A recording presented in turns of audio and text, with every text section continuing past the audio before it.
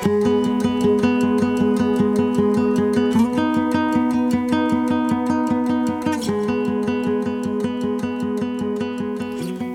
everybody. Welcome back to the Keep It Simple podcast. If you're joining us here, you have caught episode 12, and this is one I've been looking forward to. I say that almost every episode, but it doesn't make it any less true. So today we have Rev. So Rev is a man of legend. So many of you have seen him and his wife Katie, their dog Ollie, even on our feed. Many of you have heard me reference Rev, whether it be in talks and teachings or just in passing. And so I'm proud that you all realize now that he is real, that he exists. Trevor Ward is an incredible person. He is a man of many hats.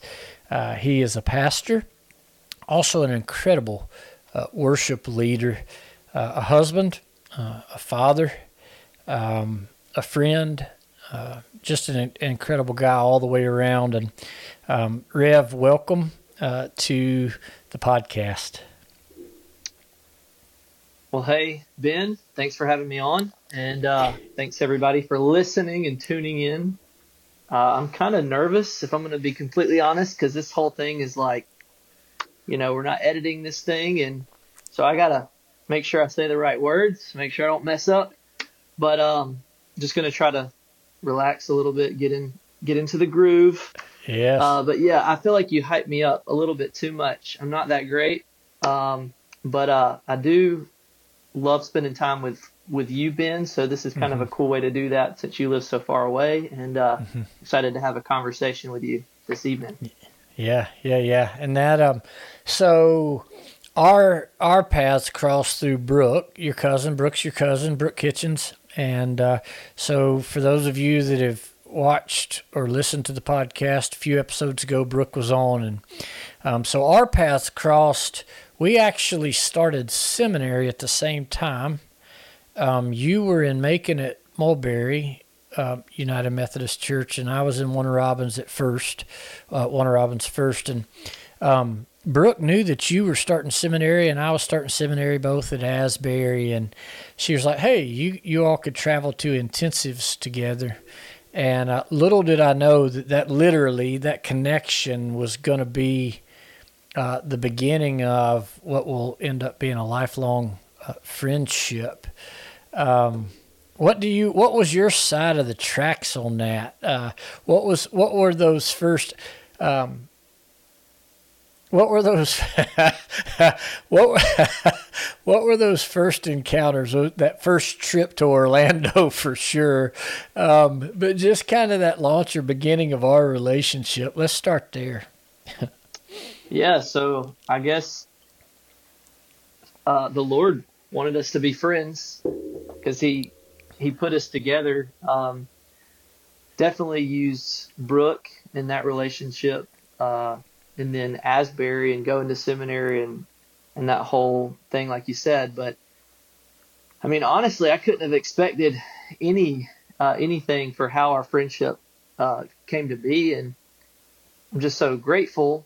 First off, because I've learned a lot from you and just kind of watching you in life and in ministry, and you've really been an encouragement to me, especially in just this particular season of my life and in the Lord, and so, but man, you and we couldn't be more different, and that's one of the things that Brooke kept saying, like, I can't imagine these two going on a trip together and spending like time together. We went down and we took your camper, and so we knew pretty much nothing about each other, and we're like, we're going to be hanging out for a whole week, driving down to Orlando, several hours. We ran out of gas on the side of the road on the interstate. Yes, so I mean, our whole thing was starting off with adventure, our whole relationship, our whole friendship. And so since then, I'd say it's been,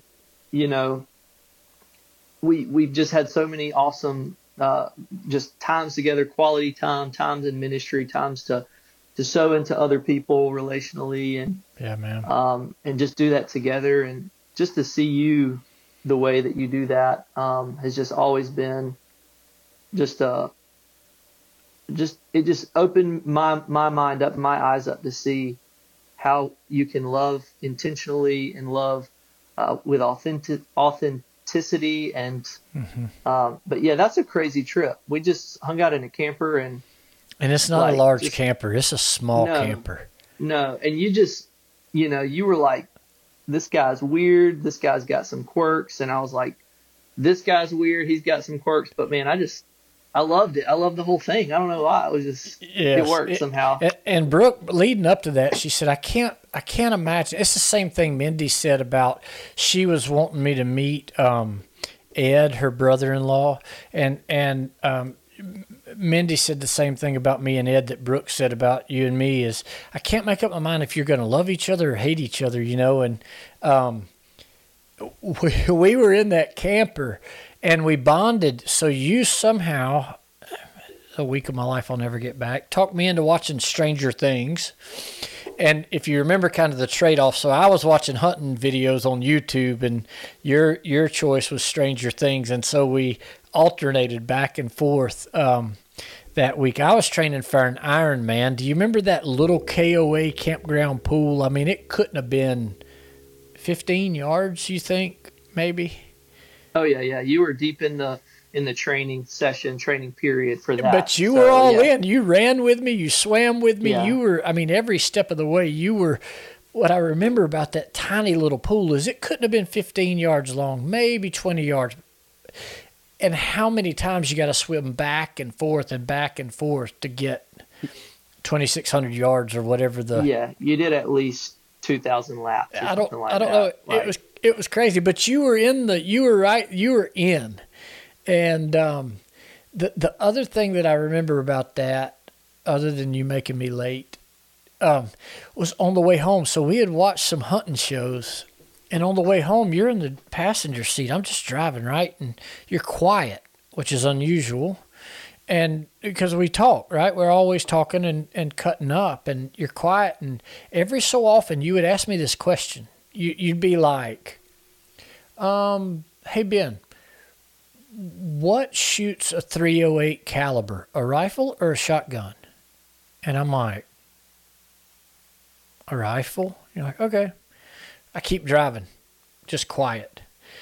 A little bit later, another question. Little did I know you were taking your hunter safety certification in the truck. You remember that? On the way back, you're like, I've watched enough hunting videos. I'm ready to hunt. I'm ready to hunt something.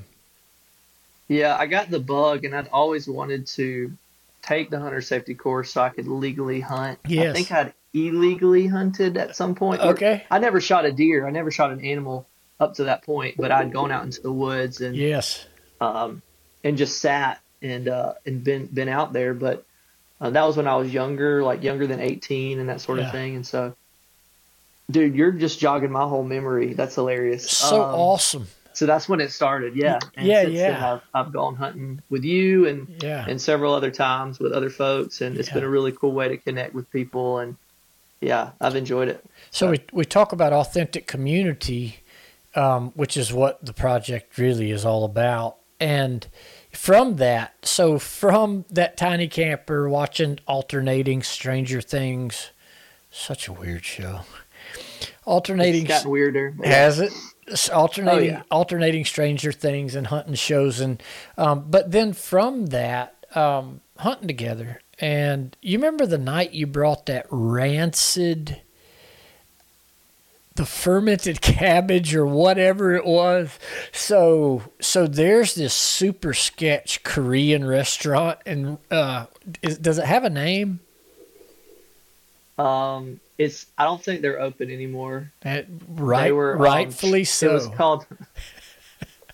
was called Choi's. I think they were in it was a restaurant inside of a Asian market. Yes. In Warner Robins. Yes, it was. And so Rev and our deer hunting were camping in that same camper out at the lease.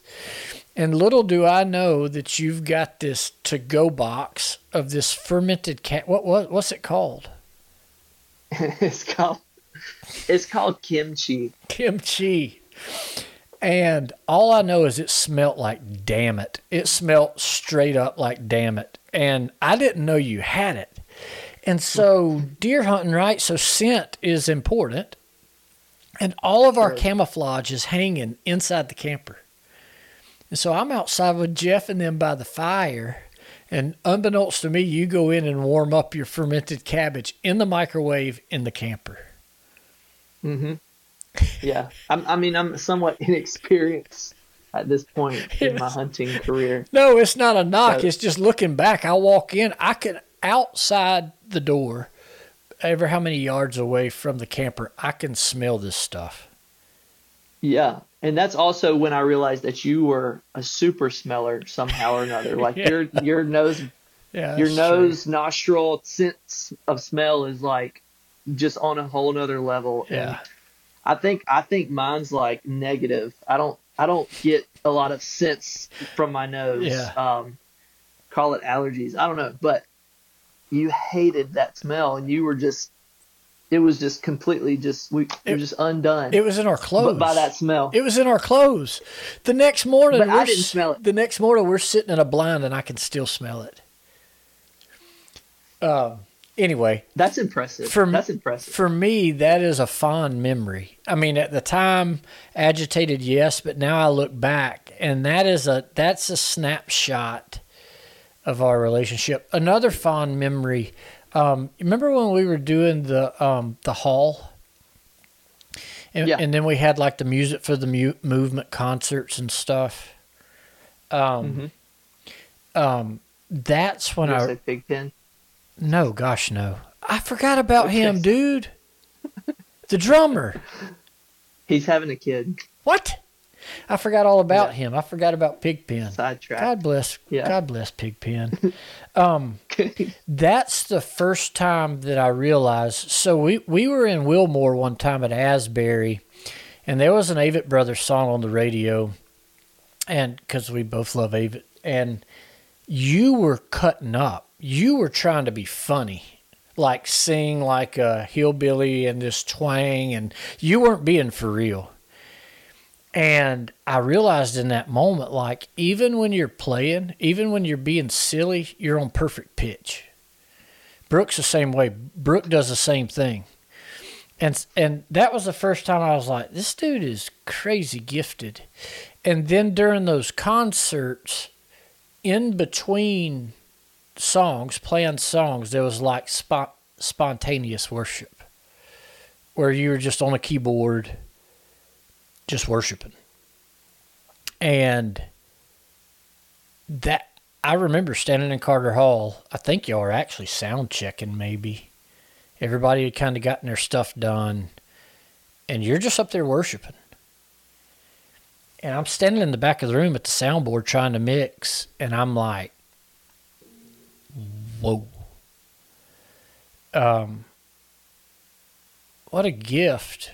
The next time I saw that is when we were on that joint ski trip. Remember your group and Brooks' group and Charity's group and our group, the four, and we were in that local church that allowed us to use their sanctuary. Yeah, that was great. And that night you did Great trip. the same thing. Just spontaneous worship, and ushered the Spirit of God into that room. Such a gift. Are you leading worship now? Like, where are you now? What are you doing now?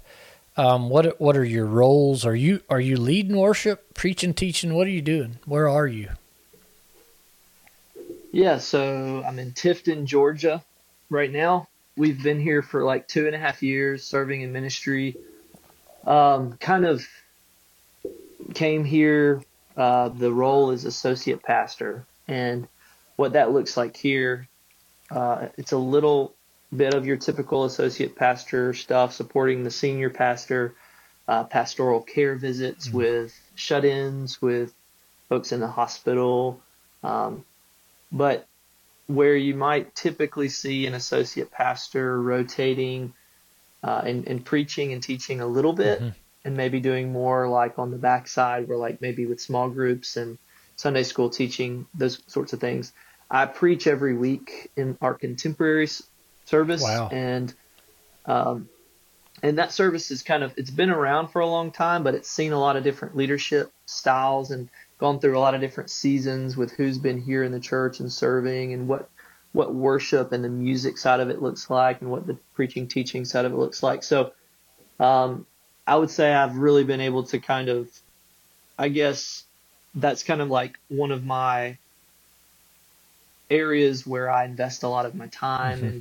and my energy and focus here. And I help do a lot of other teaching, like small groups. And I like the cool thing about this church is in our staff is everybody's kind of working and meshing together. And it's been a while to get us to that place, but I like to be a part of children's ministry and youth ministry as much as I Hmm. can, and just kind of see those different generations and really invest in families, and just get to kind of be in a little bit of everywhere throughout the church, and that really just gives me a lot of energy. But yeah, with the as far as the music side of things goes, one of the cool things about my role is that we don't have a paid worship leader Okay. for our contemporary service. Like for our traditional services, which are a little bit more the makeup of our church, we have a full-time music director for that, but we don't have any paid musicians or anybody part-time, full-time, nothing like Hmm. that. So I've gotten to invest really heavily on the music side of our contemporary worship, and um, we thankfully do have some volunteer worship leaders, musicians, but it's really laid back. It's acoustic. Um, we have a cajon, we have a guitar, acoustic guitar. Sometimes we have keys. We have a couple of singers. Wow.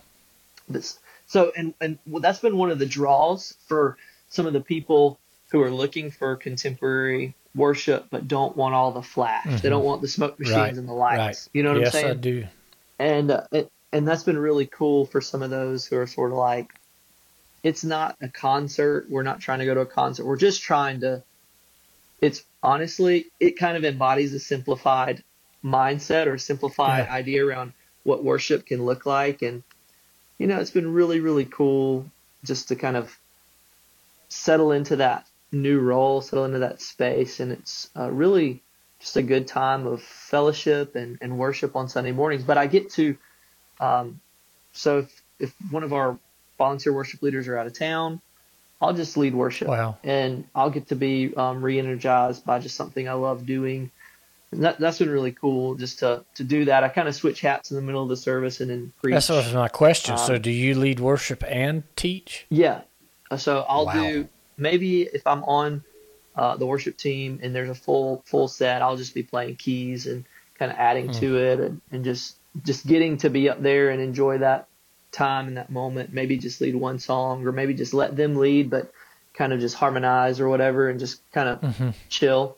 But yeah, so I just mostly um, let them do that. But if one of them's gone or something like that, I'll uh, I'll step in and do that. But one of the other cool things about Tifton, it's a small town feel, but it's a larger town. It's got a couple different college campuses on it. UGA has a campus here, ABAC, Abraham Baldwin, um, uh, Agricultural College.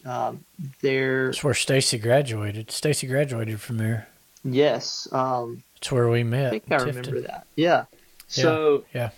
um, but it's cool because yes, we're in the Bible Belt, but some of the some of the churches just have I feel like a genuine desire for unity and to come together and see our community transformed through Jesus, through the love of Jesus. And there's some really strong uh, followers of Christ down here, and that's been really one of the cool parts of community down here that I've got to experience.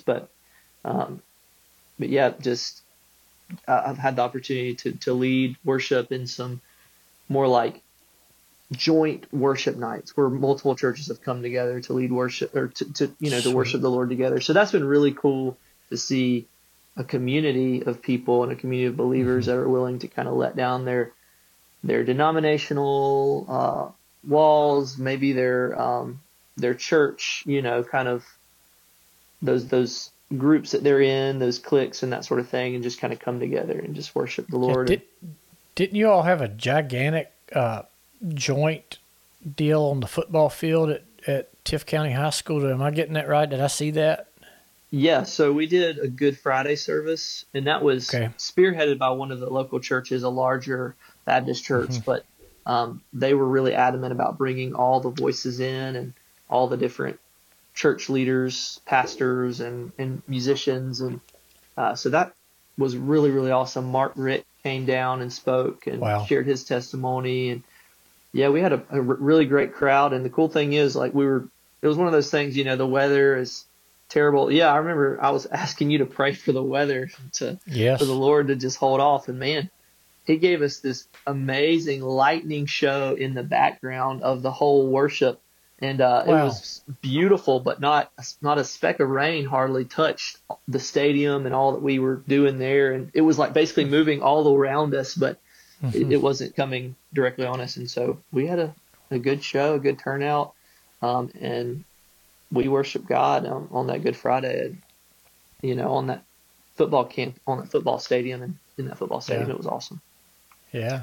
Yeah. So I have the privilege to know your story, but it's been a winding, twisting road, right? So how let's just kind of talk about how you got to where you are. And you can go back, you can start wherever you like in your story, whatever it is you'd like to share. But I know most, if not all, I know most of your story, but so many people will not. So at what point did you feel a call on your life? What was it like discerning that call, the different ages and phases and stages up until now? Let's talk through that a little bit, and the importance of community in those ages and stages and phases.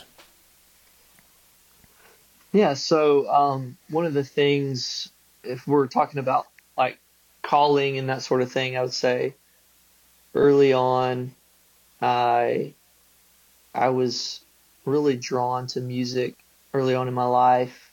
I mean, second grade, I started doing like piano, keyboard lessons, and then sixth grade, I took up the guitar. Me and my cousin were really close, and her name was Hope, and she was really into the guitar and singing, and so I kind of naturally just got into it for what she was doing and at the time, and we would write songs. Some of them were, well, they were all terrible. I mean, at least mine were. They were pretty cringy when I go back and listen to them, but we were doing something with music. We were being creative, and so it was really kind of in that season, middle school, high school, that I started leading worship and was getting opportunities to play music in church. And I would say that's where that calling started to begin to stir and form.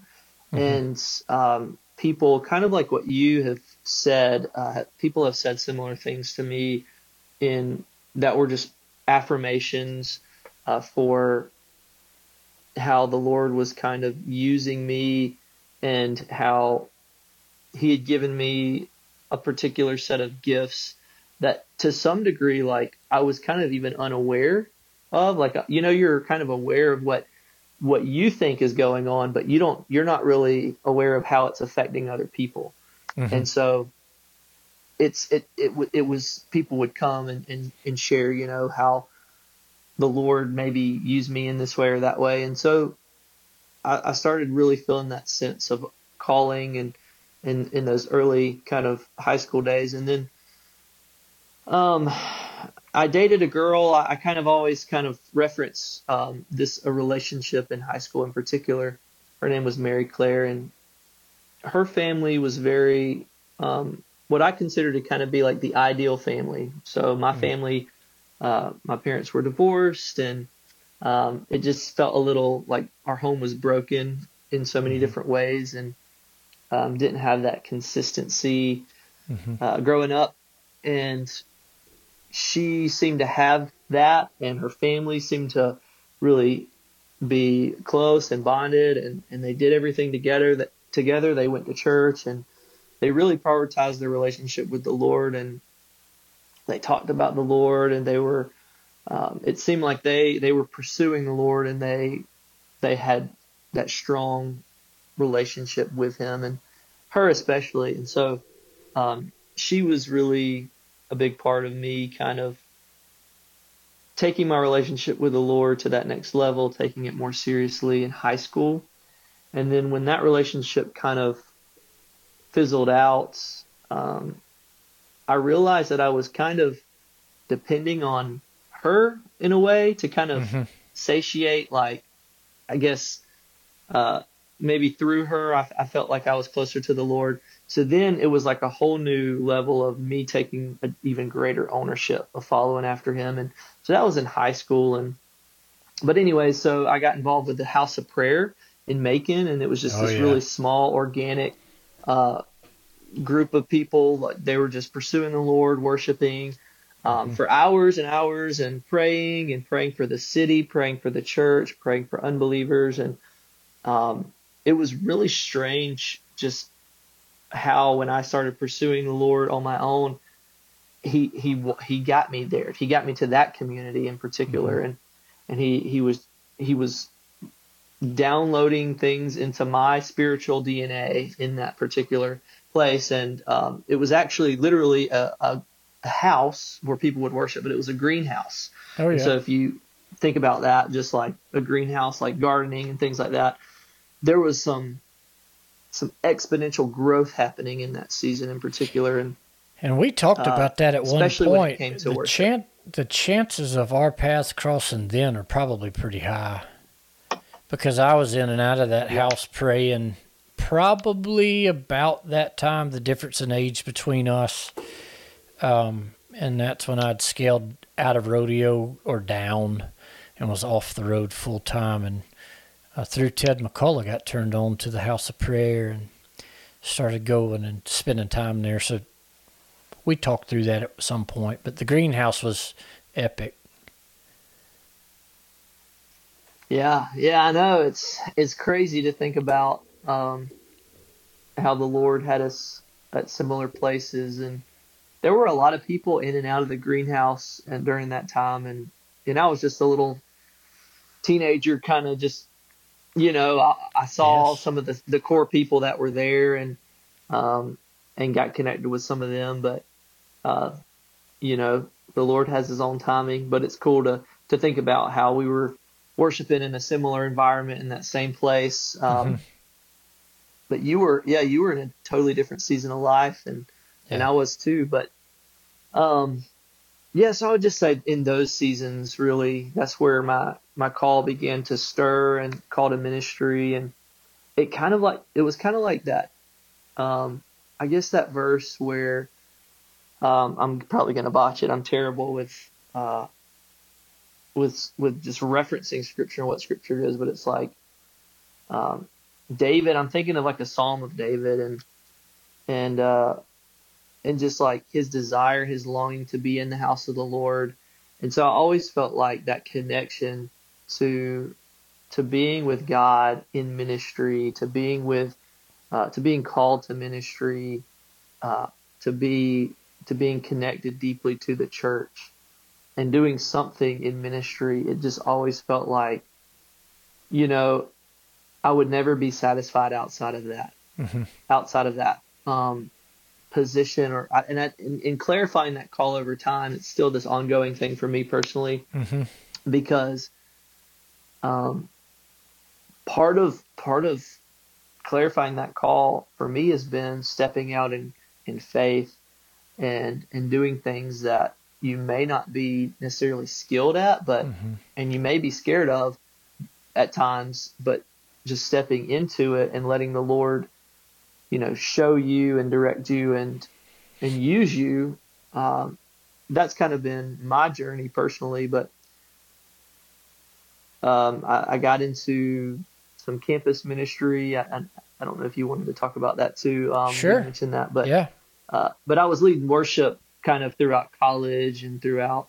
So really, And then post college, I got involved in UGA Wesley Foundation. And I'd say that was like a really big catalyst and greenhouse in my faith. And that community in particular was the absolute most encouraging community that I've ever experienced. Wow. And I don't know if it was because that's what I needed in that season, and because I had kind of come off of this really rocky, low place, valley season, that I'd experienced some just making some terrible decisions in college, and for about a year or so, I just felt just very far off from the Lord, um, and so it was honestly, it felt like two extremes for me to go from that low place. And then I was praying and seeking the Lord and asking Him and really just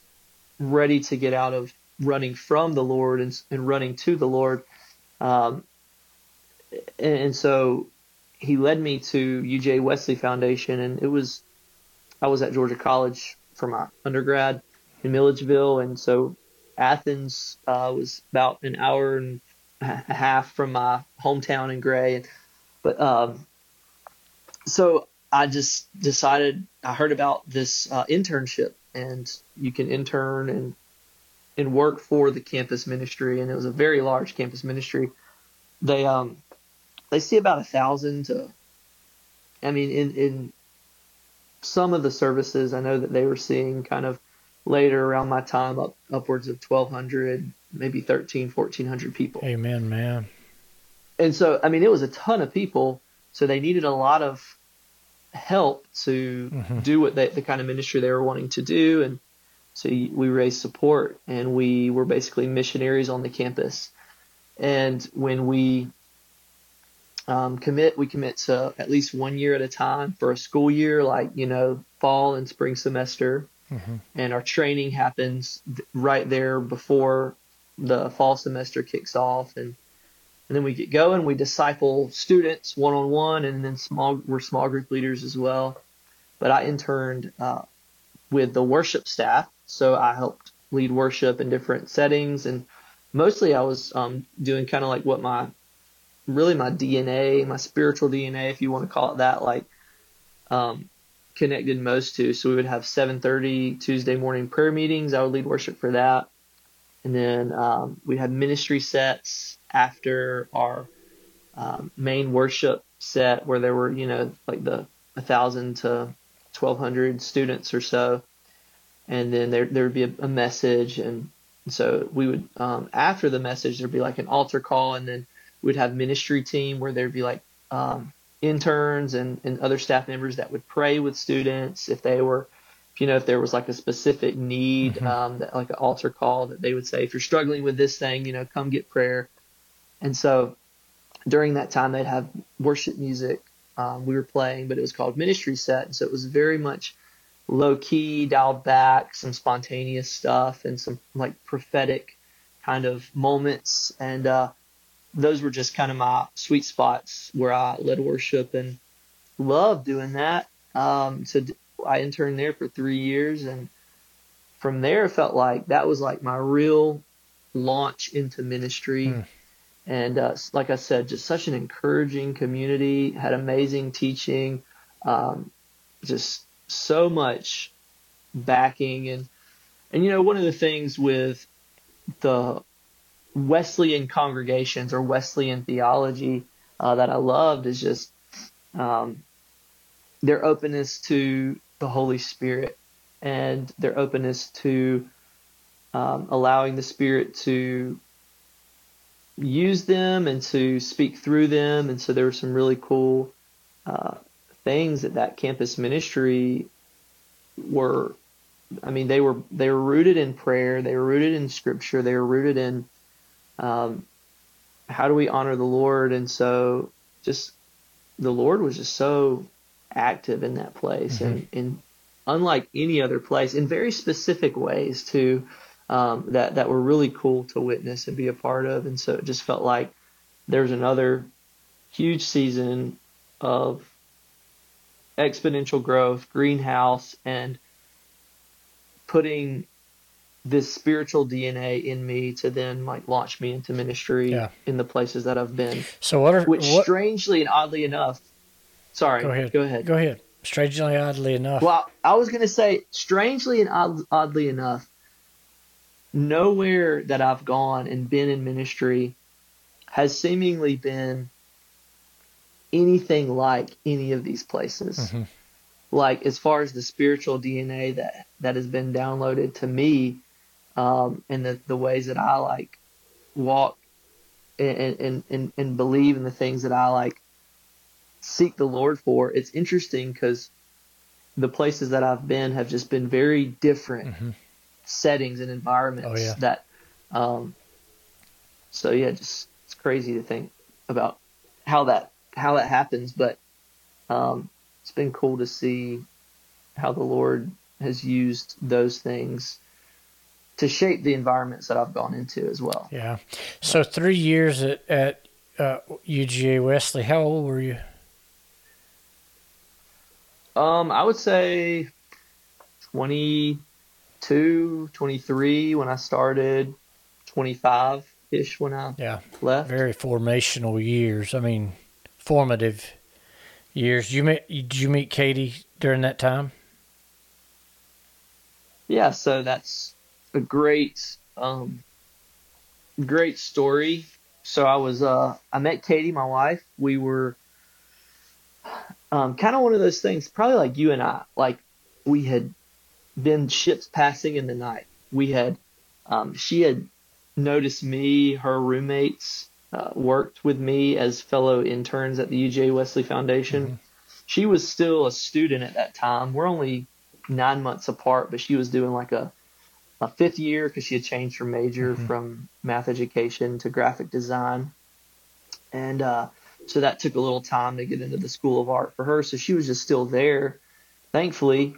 And she hadn't moved on to greener pastures yet. And so they were still roommates. And what what happened was um, I was like really, ready for a relationship. It's ready, like I want to meet somebody, I want to get married, obviously, I want to start a family, I want to be a husband, I want to be a father. And what better place than UGA and in a people you're never going to be surrounded with this many, you know, people that you could potentially meet, and especially in ministry, like Christian girls that are following after the Lord. So I naturally I got on eHarmony. I was trying to get on eHarmony. That's how desperate I was.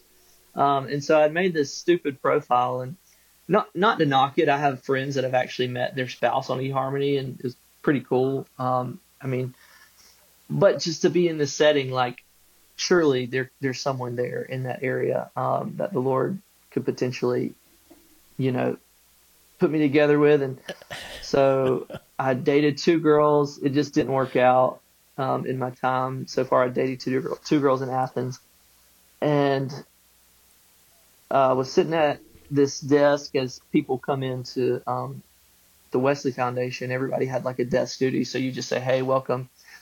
And I was on my computer, and somebody had sat down next to me, and they saw one of the emails from like the subscription to eHarmony, and they were like, "Oh, Trevor, no, you don't need to do this. Like, there's too many fish in the sea here in Athens." And so I was like, "All right, well, if you're telling me that I can't go on eHarmony and make some sort of like dating profile, then you're gonna have to help me. Like put your ears to the wind or to the ground or whatever.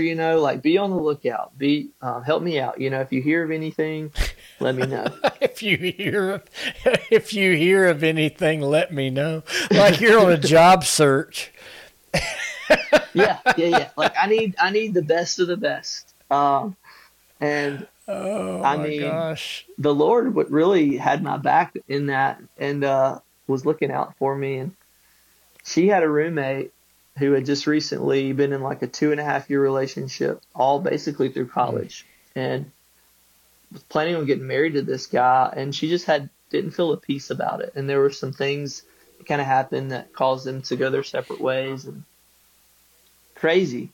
And so she had a really like maybe like 6 to 8 months of singleness and just pursuing the Lord. And she talks about how that's like one of the best times of her life, where her focus was just so strong in the Lord, and her pursuit was just so rich.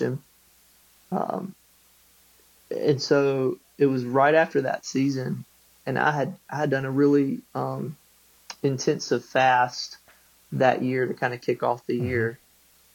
And um, it was cool. Like both of us were really preparing our hearts to step into that relationship. We didn't know was going to Right. happen, but we were both ready from the Lord. And so he set us up through um, Bethany is her roommate, and who I worked with.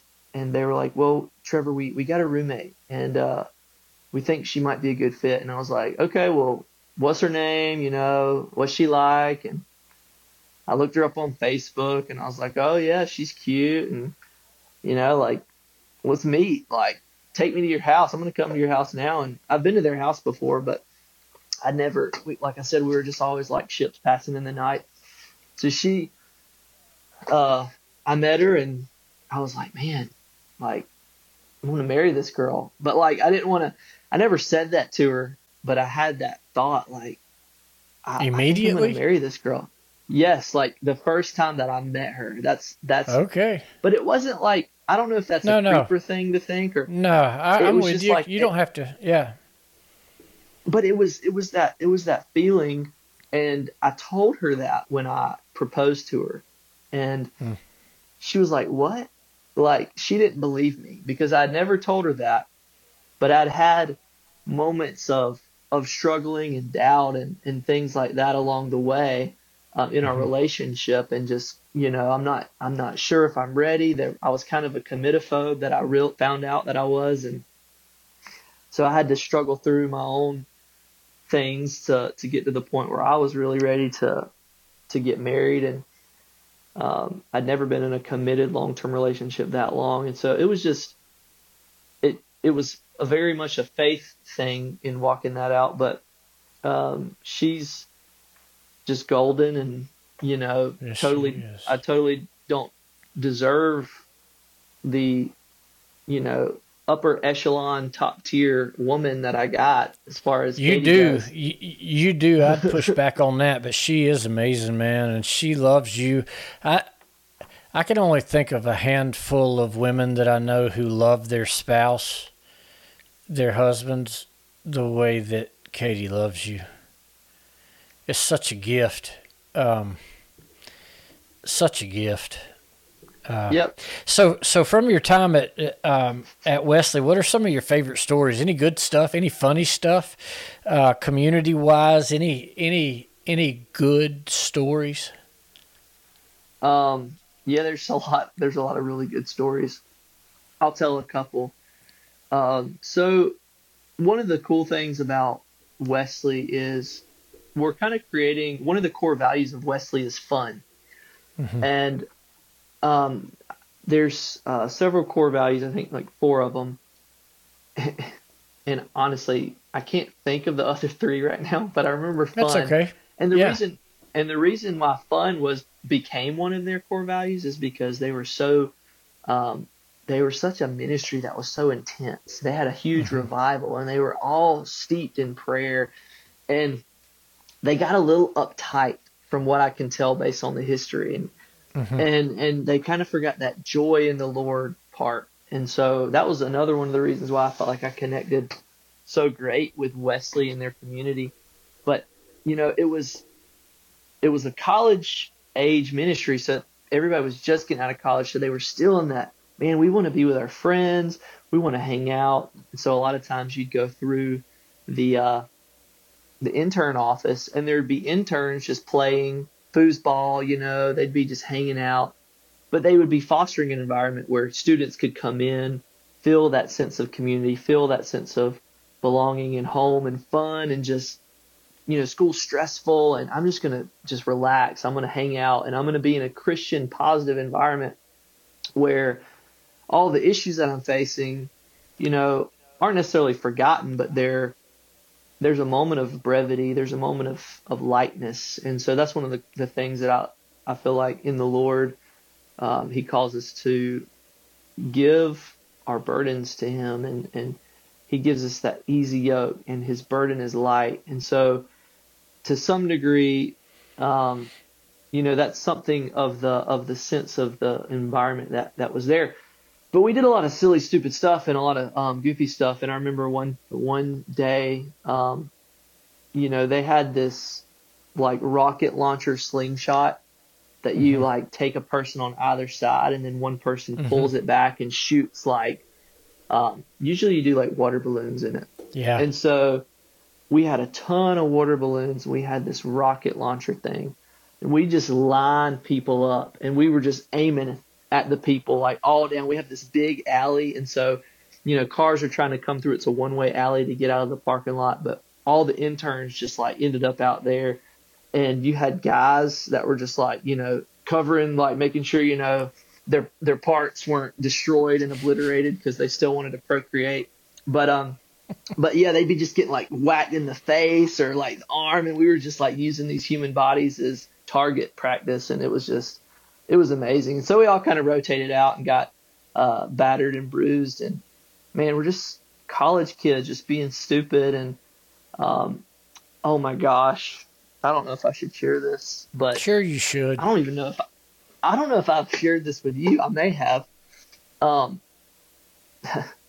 so I was raised in support basically to do ministry, and I went to several churches, and my home church, one of my home churches growing up, because my parents were divorced, like I said, but um, it's a small little Methodist church, and there's about 50 people there, and they supported me like $50 a month to do Wow. ministry. Mm-hmm. And yeah, it's awesome. So then when I was going to share like my testimony of what was going on at the Wesley Foundation, obviously all these ministry things are happening, like God's moving. But then I shared this story that I'm about to share. So there's this neighborhood in Athens, and it was called Pineview was the official name of it, but the unofficial name was called the Christian Ghetto. The Christian Okay. ghetto. So Okay. basically, like Athens, there's like 30 something thousand, maybe 40 now, 40,000 students that are living there. And this was like a neighborhood of townhouses and upper level, lower level apartments. And basically, Christians had just rented this place out. So, like, all of the people, Wesley, BCM, all these different campus ministries, and you knew, like, odds are, you could throw a rock and hit a Christian. And so it was really fun environment. And so because, we were of like minds, and we loved each other, and wanted to be in community, we could get in fights and it would be okay. And so there was this, you'll see what I mean by that when I say what I'm saying by that. But there was this group of guys, and they were like best buds, best friends, and they decided we're going to do a fight night. And so they started boxing in their basement, right? And just for fun, like these big brawly guys, we got like testosterone. We're trying to get it out of our system and Mm-hmm. just knock each other out a little bit, but have fun and in the process. So this developed into like a whole neighborhood wide, like gather on the hill, watch in a ring as Christians duke it out. So it was called Pineview Fight Night. And you had girls that were like going up against each other, boxing, like on somebody's back porch, and you had lights and like music just blaring. It was absolutely insane. And like while we were doing this, nobody can tell you, but it was this like adrenaline rush. And somebody was like, Trevor, you should do it. And I had just drank this whole bottle of Mountain Dew, like coming up on watching fight night. And so I was like, I had the caffeine, I had the sugar rush, and I was like, should I do this? Like, I don't fight. I'm a lover, not a fighter. Mm-hmm. But for some reason, there was this group of guys, and they had this beef with this one roommate, and he was so annoying, and they wanted me to fight him. So I said, all right, I'll do it. This is just for fun. And man, like it was crazy. We got up on the back porch. They had like pool noodles around the banisters trying to like keep you from like busting your face open or something. But they had face masks and mouth guards and boxing gloves. So I'm in the rink. We go round one. Man, I'm feeling it. Like, he's not ready for me. And he's not ready for me. I love it, Ref. He's not ready for me. And really, no, I'm terrified. And so I got him. So I won round one based on the three, there were these three girl judges on the hill. Like, I don't know if they know anything about fighting, but I won. I got him that first round. So he's so upset. Like, he's like, oh shoot, this guy just hit me. I'm not going to take this. And so I honestly wish it was reversed, because then he came at me. Like, he was ready. He was like, I'm going to knock this guy out. So I remember he came around and like hit me on the side of the head, and I was like, whoa, I'm not used to getting jarred around like that. And I've never really been in a fight, and he hits me, and I was like, oh shoot. Like, I gotta get my wits back together. And then I feel like another hit, and so I'm like, oh shoot, like, what's going on? I thought I was good because I won the first round. And so he got me. And then so he won the second round. And then we had one more round, the third round. And I got my stance back. I got another good hit or two in. And, but he got some good hits in on me. And so it was more of kind of like a draw almost, but I think he got like one or two more hits. I felt like, man, I just always wish I could said that I beat the guy, but no, he got me on round three, and, just such a great memory. But then I shared that whole story with my church. Why? That's why I'm sitting here this whole time. This whole time I'm sitting here laughing, and the story's great. Like, it's a little disturbing but funny. But really, in the back of my mind, I'm like, you're going to a 50-member church that is supporting you at $50 a month. And of all that you can tell them, you tell them about the Christian ghetto and fight night. Yeah, I know. I mean, it's great. Like, you just got to make those memories and live while you're alive. That's awesome, man. That's awesome. So, all right. So you make it through Wesley. You meet Katie. Praise God. After those 3 years at Wesley, then what? Then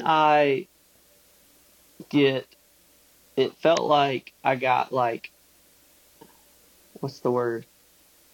I don't know. I got launched into ministry. One thing I learned about you a long time ago is not to try to finish your sentence. So I don't know what the word is, Rev. Yeah. It's where you get like, my brain. I don't know. You got launched into ministry.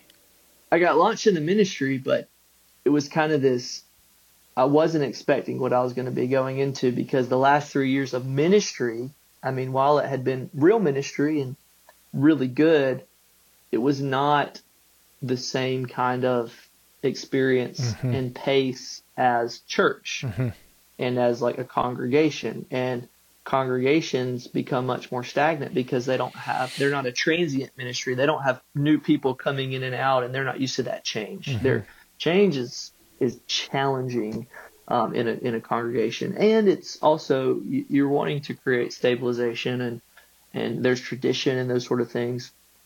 I got launched into probably the most traditional church that I've ever been to, and Wesley is not traditional at all. Like it's contemporary music, which it's not about music to me as much as it is like, what are we doing in ministry? Style. Yeah, just style in general. Yeah. Yeah. And so like I can vibe traditional, contemporary, whatever. Me too. It's not about that to me. It's about like, are we hungry for the Lord, and is there that camaraderie together of pursuing the Lord together? And so there was a lot of turmoil going on at this church at the time, a lot of differing values, a lot of political stuff. And I was just like, man, is this what ministry is all about? And I kind of hated it, to be honest. And what was your role there? Sorry, I got hired on as a worship leader for a contemporary launch. Okay. So they were starting a contemporary service, and that had its own set of challenges, but it was challenging, and then it got good. There was some momentum there. Then there were some pastoral and leadership changes, which kind of was very rocky. So for the next 5 years, I saw 4 different senior pastors. I served under 4 different in the matter of 5 years. Whoa. But in that first year, I took on a role as youth pastor as well. So I was a youth pastor. I'd worked in youth ministry kind of as a volunteer and doing small groups and connected with youth a lot throughout my walk with the Lord, especially when I got out of high school. I started to invest in that generation in middle school and high school, and felt like that was just where an area that I connected so easily and naturally, and basically because I am a child myself at heart. And so started doing that, and I was there for I think about 4 years in youth ministry, so about a year of leading worship and then 4 years. And it was right around that time that I met you, started going to Asbury Seminary, and so yeah. Went to licensing school. I was licensed, and kind of then became a clergy person versus a lay person. It's wild to me. I'd never thought about that. Our paths crossed about that time. I'd never considered the fact that you served under 4 lead pastors in 5 years. That's such a reversal. Usually, one lead pastor serves 5 years and has 4 youth pastors. You were a youth pastor, and you served 5 years under 4 different lead pastors. I knew that. I just don't think I'd ever connected those dots, because, we were journeying together and hanging out and talking through things. And so I knew that. I just don't guess I'd ever, combined it all. But that was fun. Got married, bought your first house, which is such an incredible place. You remember the COVID back porch dinners? Oh yeah, dude! What a silver lining out of a really, really crappy season. Yes. Yeah, that was what we looked forward to. Yes, pretty much. Yeah, so the world shut down, right? Nobody could gather, nobody could hang out, and we are communal people, and just really, really deep, heavy emphasis on authentic community, and everybody was isolated. And it was actually Brooke and her roommate Rachel that started that, and gosh, it became something beautiful. It was you and Katie and Connor and Mindy, Brooke and Ray. Who else was in that? Me and the boys. Your family. Stacy had moved out here. We moved Stacy out here because she had to start work 4 months before, or 5 months before we came. And that was when the lockdown happened, and the boys and I were down there, and she was out here. Crazy times. But those driveway and back porch dinners were some of the most fun. Listening to the what was the deal? It was like the Heads Up game, but you had to hum a tune. Yeah. What is it called? I don't know what it's called, but yeah, it just gives you different prompts, and we were being goofy. Oh, it was funny. Good. Katie slayed that game, though. If she could get everybody to be quiet long enough, she could hum the tune and people would guess it.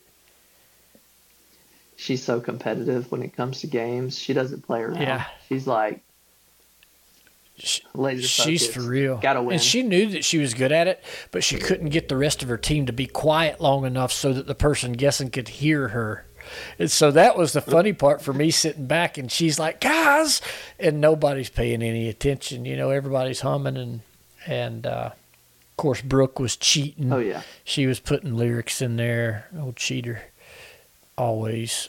Always. I'm not going to call her a cheater, but she'll toe the line. Yeah, Brooke. She'll come right up to the line. Yeah, Brooke. Yeah.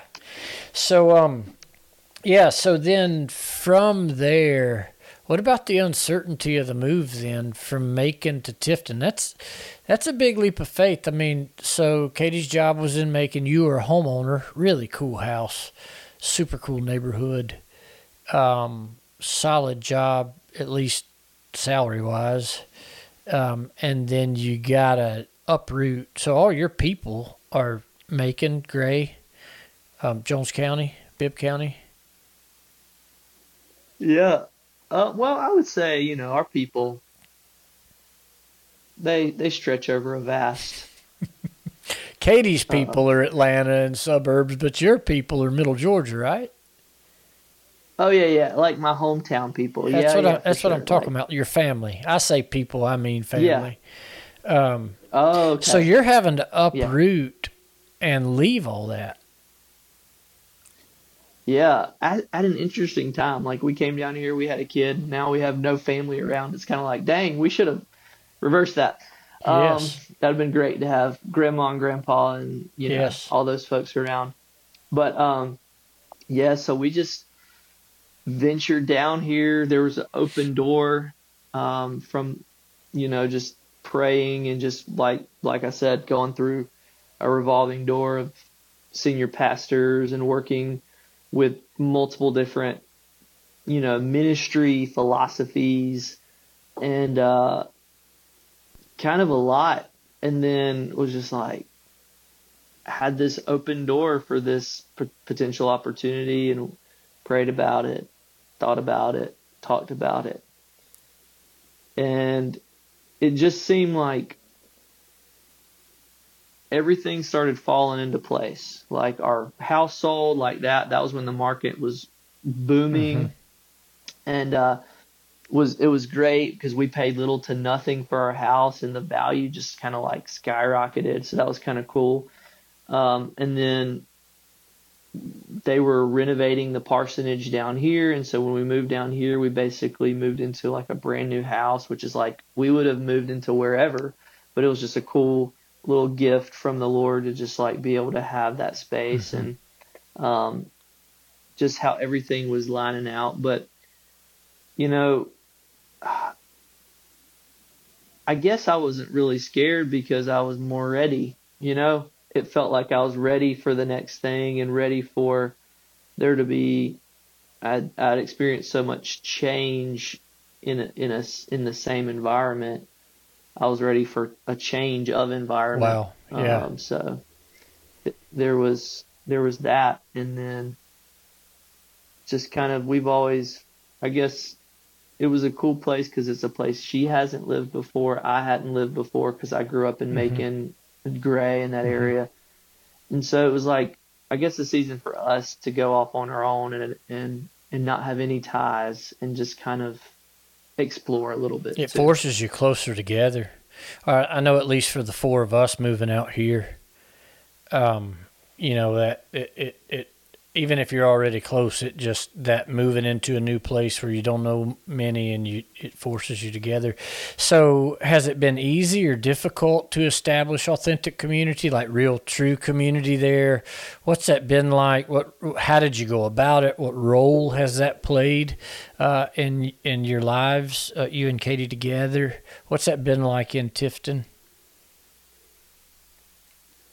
Yeah, so I'd say that's kind of been an interesting thing because, like, right away when we came, there was a very strong core group of young adults who were in a similar phase of life as us. I remember, yeah. And it was almost like we just kind of got absorbed and were surrounded by folks who were very like-minded, which I would say was a little bit, we weren't around as many like-minded individuals at the last church because they were more, I guess, how do I say this? Theologically, we had a lot of differences. Sure. And so here we kind of aligned on a lot of similar theology, and So that's been really, really refreshing. And then as we've stayed in Tifton and as I've gone through different seasons, kind of challenges and made different connections outside of our church, I would say that community has continued to grow and expand Oh, good. in breadth and then also in depth based on the people. Good. So it's been honestly a big blessing to go from a season where I would say I felt like more like my community was with you and Brooke and some others, even though we weren't as close in proximity. Um, I would say it's felt more like that, but thankfully it's like closer proximity and we get to be around each other. Like we have a supper club now we have with some Oh, friends wow. and we'll like cook dinner for one another and just get to just hang out and just be together. And that's been really cool. Is that weekly or monthly, or what's the rhythm on that? So that's like once a month. One of the, there's three couples, that we do it with, two other couples that we do it with. So three total. And then, we just kind of explore new meals together. I think I might have texted you about the Low Country Bowl. Oh, We were yeah. hosting it Yeah, that one yeah, time. yeah. And so we did a Low Country Bowl. I texted like you and like five other people and honed in like I took the average of everybody's different Low Country Bowl recipes and just like made it my own. And so it like turned out pretty awesome for my first one. And Awesome. but yeah, so we've been doing that. It's just kind of a fun thing, just to kind of cooking can be stressful. So like once every 3 months, the stress is on you, and then the relaxation and the enjoyment of not having to cook is on the other two Yeah. couples. Yeah, and so it's then not even the we get to cooking, share dude. that. It's people coming to your house, so you got to like everything's got to Clean, yes. clean. It's not just Yeah. simple cleaning. It's like getting everything right, and even if they're your friends, I mean your closest friends, it's still that's the headache. It's not the cooking. I mean, the cooking is what it is, but it's all the other parts and pieces. Yeah, you said it. I should have said that. And really though, yeah, I mean, That's the good beautiful Lord, thing we're just about like outdoor exhausted. spaces. Yeah, that's the beautiful thing about outdoor spaces, like fire pit patios, outdoor spaces. Beautiful thing about outdoor spaces. Yeah. Yeah, man. Yeah. So we just started a monthly gathering though. We were calling it like Taco Tuesday. Yeah.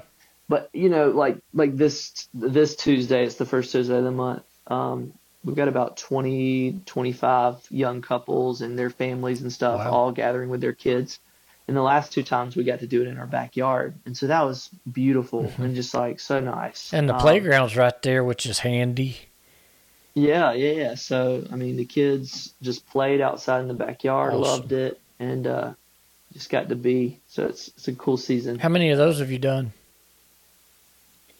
We've done two so far, and we've got one this in December. So we'll do like a white elephant, kind of like a fun Awesome. deal. So Cool, yeah. man. All right. So I end every episode with the same question. That's kind of an ode to Annie F. Downs, and that sounds fun. She ends with what sounds. Katie loves. Oh, she's classic. Yeah, such a She's awesome. good soul.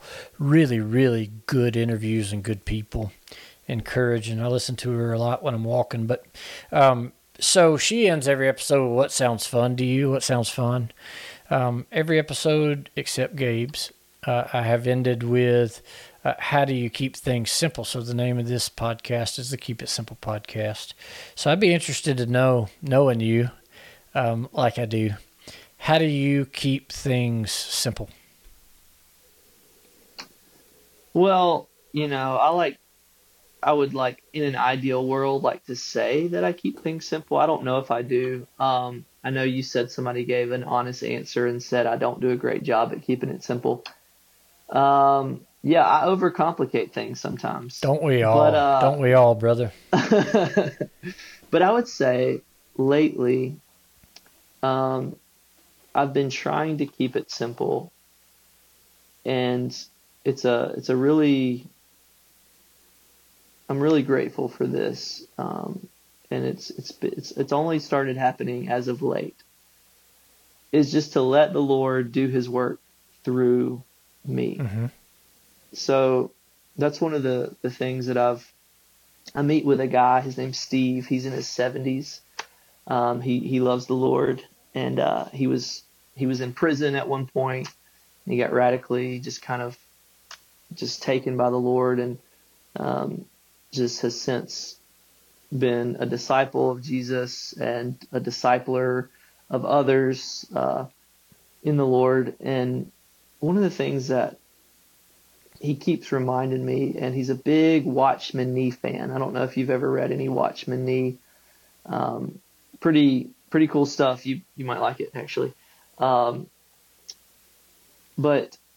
one of the things that Watchman Nee reiterates and teaches on is that our work in the Lord is to rest in the Lord and allow him to do his work through us. Okay.